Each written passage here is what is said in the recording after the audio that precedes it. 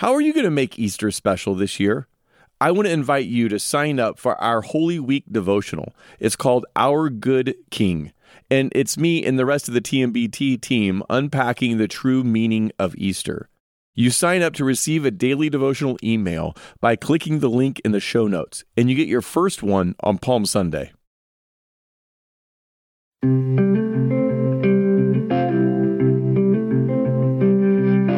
Welcome to 10-Minute Bible Talks, where we connect the Bible to your life in the time it takes to get to work. I'm Keith Simon. There's a principle called begin with the end in mind. I first heard it from Stephen Covey in his book, The 7 Habits of Highly Effective People. And ever since hearing it, I've never forgotten it. Let me explain it by showing you how it works. If you want to build a new house, what do you do first? Maybe you order materials, or choose colors, or start framing it? Well, of course, you don't do any of those things first. The first thing you do is decide what kind of house you want. How many bedrooms and bathrooms will it have? Should the kitchen and family room be separated by a wall, or should it all be one big room? Where should the laundry be in relationship to the bedrooms? Once all that's been decided, what's the next step? Well, then you draw plans that reflect what you want. So you might have to hire an architect or an engineer, depending on how complicated of a project it is. But only after you have all the plans do you start ordering materials and building. Now, do you have to do it in that order?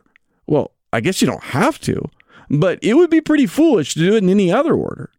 But I guess you could start building without deciding what you want. You could start building without drawing any plans. But if you do that, you're going to end up making a lot of changes that are going to be very costly, both in time and money. No one would do anything so foolish as to start building a house without first having a very good plan for how you wanted it to look at the end. In this instance, beginning with the end in mind is just common sense. Okay, here's another example. What's the first step in taking a family vacation? Do you just get in the car and start driving? Well, of course not. Again, common sense says that the first step might be thinking through what the family likes to do together, or determining the vacation budget. Now, could you just get the family in the car and start driving down the road with no idea of what you're doing and with no plan? Well, sure, but that's not going to be a vacation. That's going to be a disaster. First, you plan the vacation, and then you go on the vacation. So now let's think about our life. Do we begin with the end in mind when it comes to living our life? Do we plan what kind of life we want before we live it? What I'm asking is, do we do the equivalent of drawing plans for the house or planning a vacation before taking the vacation? And I think the answer is no. When it comes to living our life, most of us don't have a lot of common sense. We live life day to day, choice to choice, relationship to relationship, job to job, decision to decision, unsure of where we're headed, no real goal in mind. Now, how come we put more forethought into building a house or taking a vacation than we do living our life? With anything important, we begin with the end in mind, except the most important thing, our life. When it comes to our life, we just do it one day at a time. When it comes to our life, we just wing it. Now, I bring all this up because we're near the end of 3 things.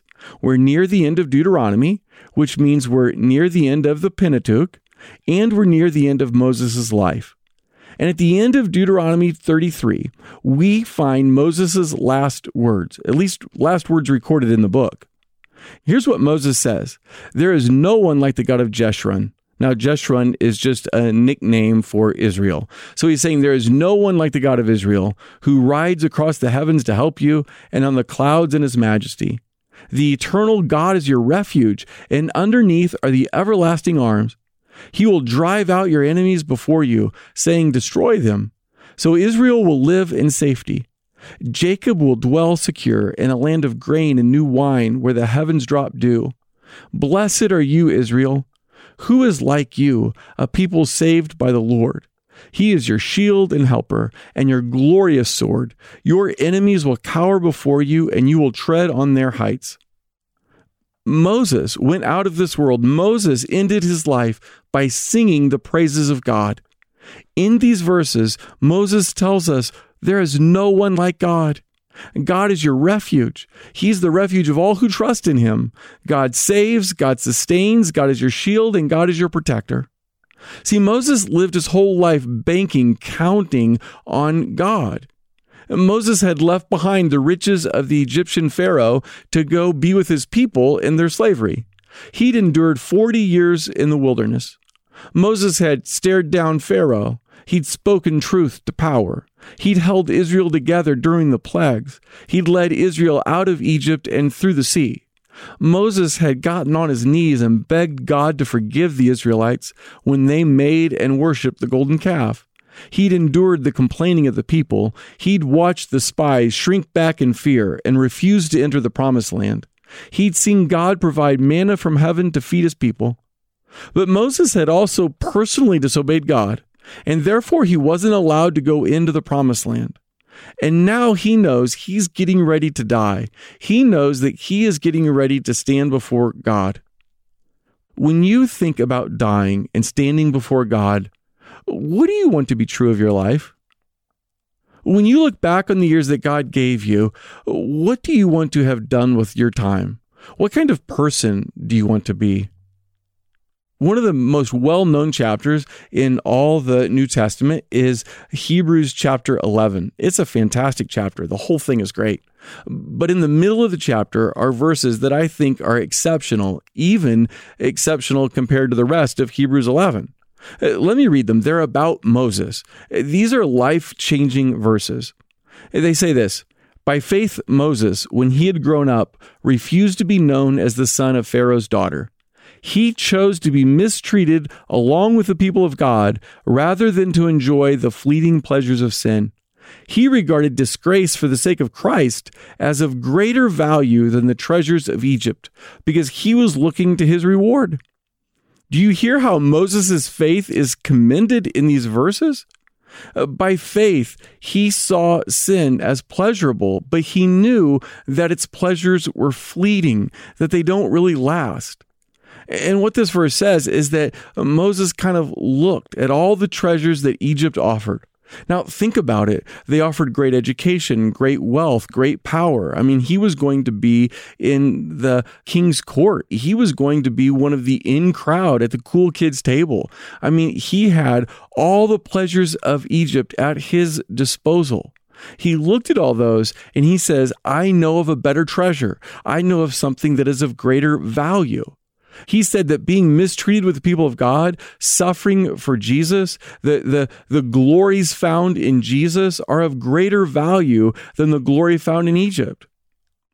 Moses didn't begrudgingly choose to obey God. He didn't say, well, I really wish I could have the treasures of Egypt, but I know the right thing to do is to go after God. No, not at all. Instead, he looked at him and he compared living for God and living in Egypt. And he said, God is better. It's sweeter. It's more satisfying. It's everything I've ever wanted. Yes, Egypt has a lot of treasures, but they are fleeting.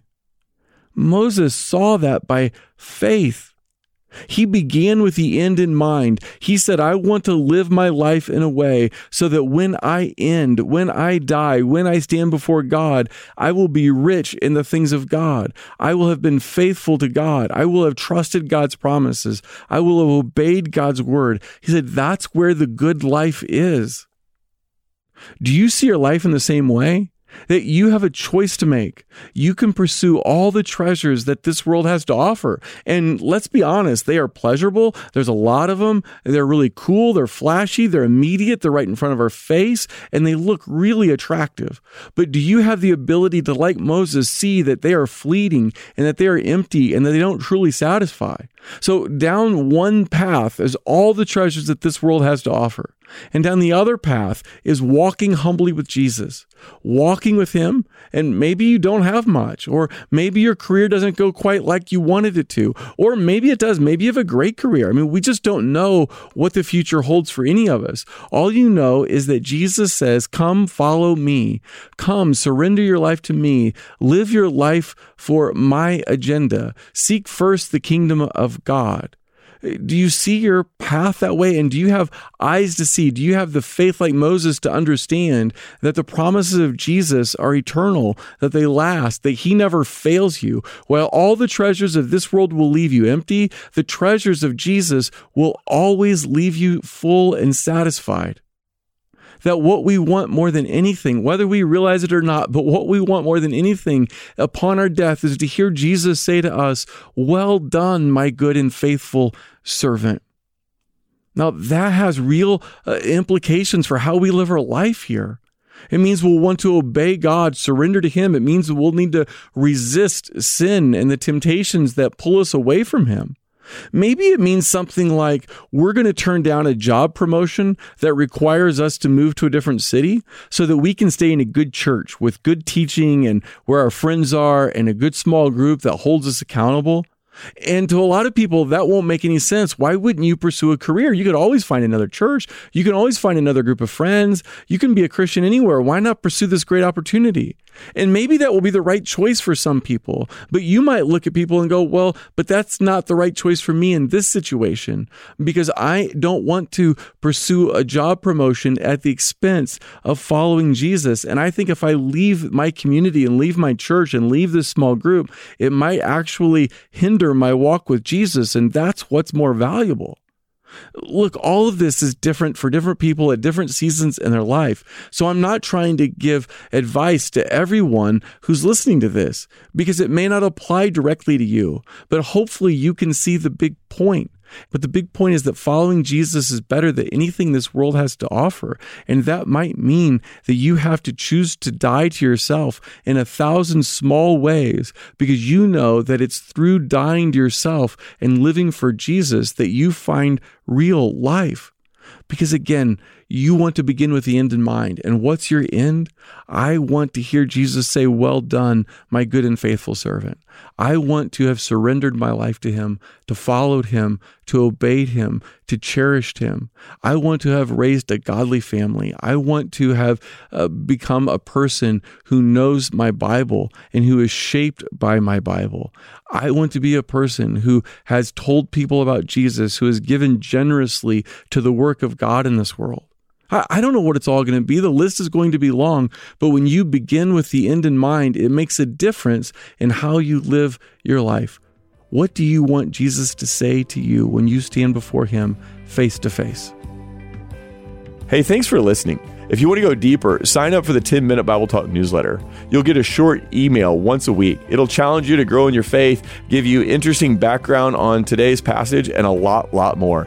Just click the link in the show notes to sign up. It'll help you deepen your journey with Jesus.